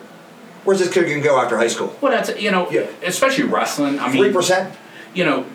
The end game for me has always been a scholarship. The oldest one achieved that. I mean, what's Olympics? There's 5 weight classes now, so you're talking 0.001%. Yes. You're either going to coaching, MMA, or get on with their life's work. And now they're on their life's work. For the last 10 years, they've put stupid shit in their body. They're 18 and they're fucked. They're fat. They're all kinds of health problems. I know what it So when you were saying with the stuff that you got into, and you don't have to be specific. Oh, I don't give a shit. So what this is a good topic of discussion for people too. There's so much stuff out there, right? You literally can't walk into like the powerlifting room some night at any night, and you can't walk back there without hearing somebody be like, "Oh yeah, I'm thinking about trying it." There's so much stuff and no information. Yep. Zero information. And there's just this dude whose buddy's buddy got fucking huge because he took some shit that some guy sold him in the fucking bathroom. When you're forgetting, me in my late 20s, the internet was just kind of So forums were just coming on. That's how I learned. I talked to friends who were big, and but there's some shitty advice going on. I researched the shit out of it. And at your age, you didn't look at 50 years old. You didn't say, "Hey, here at 42 years old that you're at now, right? 42." Yeah. At 42, you're gonna get punched in the face.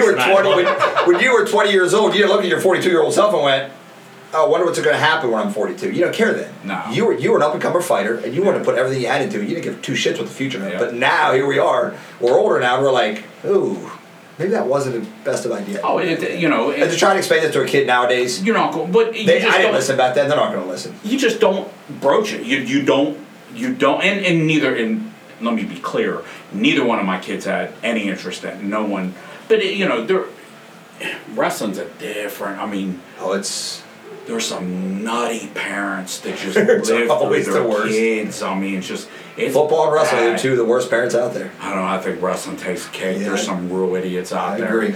But I mean, I could sit here a whole nother podcast and tell you the shit I've seen of people giving their kids, treating their kids. I mean, it's a brutal sport. Yep. But I will not compromise my kids' health for a trophy. It just isn't worth it. No. You're looking at the bigger picture when they're, that's nice because they're only able to see what's happening right now. Do you think I might take that chance, but...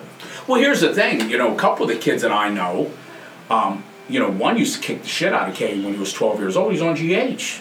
I mean, he used to kick the shit out of him. I mean, he was built he was a Jersey kid, built like a man, beat shit out of him. Well, he's on GH. Well, guess what? My kid's in Division I wrestling. That kid's done. He's done. Yeah. You get tested in NCAA. Right. What do you think you're going to keep doing? You're going to keep running. Cycle after cycle. I would like to know for these parents, is it a lack of education? They don't realize what it's doing to their kid. Live now. Is it live now, or they're living so vicariously through their kids are like, "Oh boy, I tell you what, if I could have had that as a kid, I could have. I'm going to give that to them." It's live through your kid, and it's now. Now, right? They don't care about the future. You see these and lacrosse coming to high school. I'm starting to get out of the youth wrestling, thank God. But you'll go to they have these national duels. These dads walk around in more fucking club gear than the kid has. Dude, you didn't, right. There's a big tournament called Reno Worlds. It's like one of the best. These dads walk around in full Reno Worlds. Dude, what are you doing?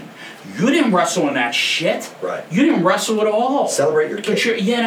And they're walking around and generally the dads with the good kids have this air about them, Look, your kid's good. That doesn't mean you're not good. It's. I always looked at the dads that were good in college. How did they treat their kids? And if you notice, 99% of them let their kid do their thing because they know it's a journey. It's not a win at 10, a win at 11. Right. Because you don't want that future over that kid. Oh yeah, I mean, you might not grow, could get hurt. Lose interest. Girls, I mean, there's a million things. I mean, they find something else that they love and are passionate about, and all of a sudden now, well, that's it. They're stuck. And if you work like an idiot, they're hiring personal trainers at 8 years old. And look, I love that shit. At 8 years old, you're saying. Yeah, come on, dude. And working out 6-7 days a week, multiple workouts a day. And I'll tell you, as a trainer, you send your kid to me who doesn't want to be here, right? This 8-year-old kid doesn't want to. That's right. So you want him here. So you want me to give everything I have to this kid, and the feedback I'm getting is this kid's going, Yep. you're full of shit. I ain't doing this. No, Dad just wasted $40. He's waiting for you. So I'm looking at this kid going, all right, but you got to work. He's like, I don't want to. Yep. But now it's become a babysitter for me. I'm like, all right, this is going nowhere. This guy's throwing money away. This kid doesn't want to be. Now you give me a kid that gives me he has the heart and wants to be there. I'll take you all day long. Oh, that's it. But that's how I'm like you. I'm trying to go through my clients now. Like, you're gonna give me everything you got. If you're gonna be here, you don't want to be here. Then that's fine. Let's not. But there are spin our wheels. Well, yeah. It's. I mean, it's not. I mean, I'm past the point that's about money. I just want people that are gonna give me their all. I want someone to give me. Which I have. All my clients are really, really good. Yeah, you have some great. Yeah, I got really good clients. I can't. Some great kids. Bitch. But that's happened over the years. Me and Jeremy have seen that. Oh, I love watching videos of you two. I love the shit you do. I like that, and I've always been like that. When I fought, I was always looking for that edge. I always want that edge, and I always. I read back then. I read the books. I'm always the muscle and fit, all that bullshit. I'd always I always wanted an edge. I love that shit you guys do. Well, thank you. I love Appreciate it. The different exercises and I think it was you had a barbell on 2 suspended. That's cool as shit. I love that. But so for football players. Presses, yeah. But it's so functional. Yes. Rather than just dropping your 16, 17-year-old off and the gym, he's going to bench the whole time. And the bench, which has very little carryover to athletics, like a bench press. It has zero. But you do that jammer press. Now, as a football player, core has to be engaged, learn that power position, be able to drive. Plus, you're in a stance. It's a functional one. You're not laying on a bench. Yeah. When are you ever going to push someone up evenly? Never. There's actually a way to do that. You do a step too to come out of that. There's so many things we could talk about that. We had a lot of fun doing that. That is fun. That's one of my go-tos for a lot of if you give me a lineman, he's getting on that. He's going to work that shit all day long because it's a driving exercise. I always look at your videos. What you do with your group, I watch what he does with Sid. I love that. He has Sid. She's a freaking monster. She is so explosive, isn't she? That girl has. She just doesn't stop training. I have to tell her look, let's take a day off. Yeah, I know what that's like. I'm not even an athlete, dude. Come on. Yeah. Tell you what though, she has come along. I mean, her wrestling is literally legit. Full circle now. She is literally how far she's come and how much work she's put into it. She actually wrestled for Hollidaysburg back in school. Yeah, she did. And wasn't very good. But now she's legit. Yeah. I'll watch her take some shots. I'm like, fuck. She's the epitome of what happens. You put hard work in. You get hard work, dedication, you'll go far. So. Yeah, and somebody that wants it, it's different. Yep. There's a different aura with her. Well, that's it. And I mean, she's turning pro. She wants to turn pro, and it's a job now. I mean, it's not you take a fight and you lose. Oh well, that's your career now. Because she has a chance. I always said her and Ethan. They really have a chance to do things. They're so young, and I'm talking big shows. Mm-hmm. And when Cam gets his head out of his ass and starts practicing more, he's another one that's right there. I mean, he's a problem. Everybody on a team has a different attribute that I love. And every one of them has the ability to do something great. They bring a lot to the table. Yeah, it's and I treat them. I look at them, and I'm way more picky than what Ray is. Probably too picky with fights, because I look at them like my kids, and I always look, when I'm judging a fight, or looking at a fight to take or not to take, I always think, hey, would I want Caden, would I want Cross? I try to treat them. And to a point, I mean, you also don't want a baby, you don't want to give them tomato cans, but it has to make sense. Yep. I'm not going to, my first boxing coach was fight anybody. I was a fucking sub-novice. He's throwing me in with open people. Oh, shit. I never wanted that shit for my... And look, but you also learned, right? Trial by fire. Yeah, but I mean... The school hard knocks. I was just too dumb to not do it, but... Nowadays, you'll lose. Those kids aren't like that. Yeah, they're gonna ring your bell. No, I mean just the mental toughness isn't there. Yeah, you don't have the same these kids different atmosphere. Yeah.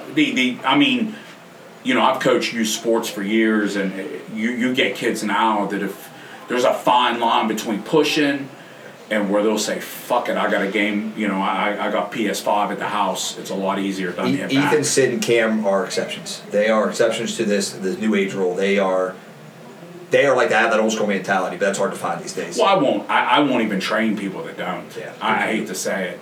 And I mean, not neglecting the other guy. I mean, Dan Albright, well, he's a wrestler. He has that just a great mentality. He's a big dude, and he's just tough as shit. You look at that last fight, that kid clipped him. I'm going to say probably 9 out of 10 dudes, that fight's probably over at that point. Yep. Dan grabbed the leg and literally finished him. Is that right? I don't know him. I have to meet him. Yeah, he's a big, you can't miss Big Dan. We call him Big Dan. So he's from my way. I've known him for years. He did, and admittedly, he'll tell you himself, he thought he could do MMA from his garage, and took a couple losses. Yeah. Took a couple losses that he probably shouldn't have. Come with us, and he's been on a win streak with. And not saying that we're awesome, right. But just that, just that idea. There's a difference between, and Ethan always says there's levels. But you are awesome, by the way. You guys do that good. Well, we do well. Very well. No, how old is this kid? Dan is probably 24, 25. Oh, good. So he still has a long time. Oh, my God, good. Yeah. He's probably going to be the next belt holder for us. How big? 250-ish. So he's heavyweight. Yeah, he's a big dude. Okay. His legs that look like fucking tree stumps. Check this dude Listen, out. I can kick hard, and I feel like sometimes when I kick that big son of a bitch, like, am I even kicking something? Like, it doesn't even look like it affects him. I mean, when I say legs, I shit you not. Tree trunks. They're huge. Yeah, that's impressive. But he'll probably be the next belt holder. Hopefully Cam can get that back. Ethan has the belt. Yep. Sid's going to turn pro, so hopefully she'll have a belt here, a regional belt within a couple fights. Good. I mean, she's running into a problem because people don't want to fight her. That's what I've heard. I mean, that's crazy. I heard everybody's scared to fight her. That's insane. We thought. But that's a testament how good she is, though. People were scared to fight her. I mean, it sucks, but at the same time, it's kind of bittersweet. Like, you want to fight, but at the same time, when you have that reputation of, like, I don't want to fight that girl, she's too good. Well, it's kind of cool. It is kind of cool. But it'll be nice to get a good belt fight in first, so that you have something to hold on to. Heavy as the head that wears the crown. You know what I mean? But women's MMA is where men's MMA was back in the early 2000s. It's just kind of starting to get some steam. I mean, she's at the perfect time, I think, to really do something good, because it's at that stage. I think in the next 5-10 years, you're going to see some fucking animal, because there's some girls wrestling's taking off. There's some problems coming up in the next 5 years. She's right there. She's kind of on that. She's that next generation of women who've done everything, and she's kind of one of the first ones. Yep. She can really do something. If she plays her cards right and works hard, she can really do something. That's I awesome. think. And so can Ethan. And Cam too. I mean, if he, when school's done and he gets his head out of his ass and starts training regularly, he's a problem too. Yeah, it's impressive to watch all them go. So we'll keep an eye on it.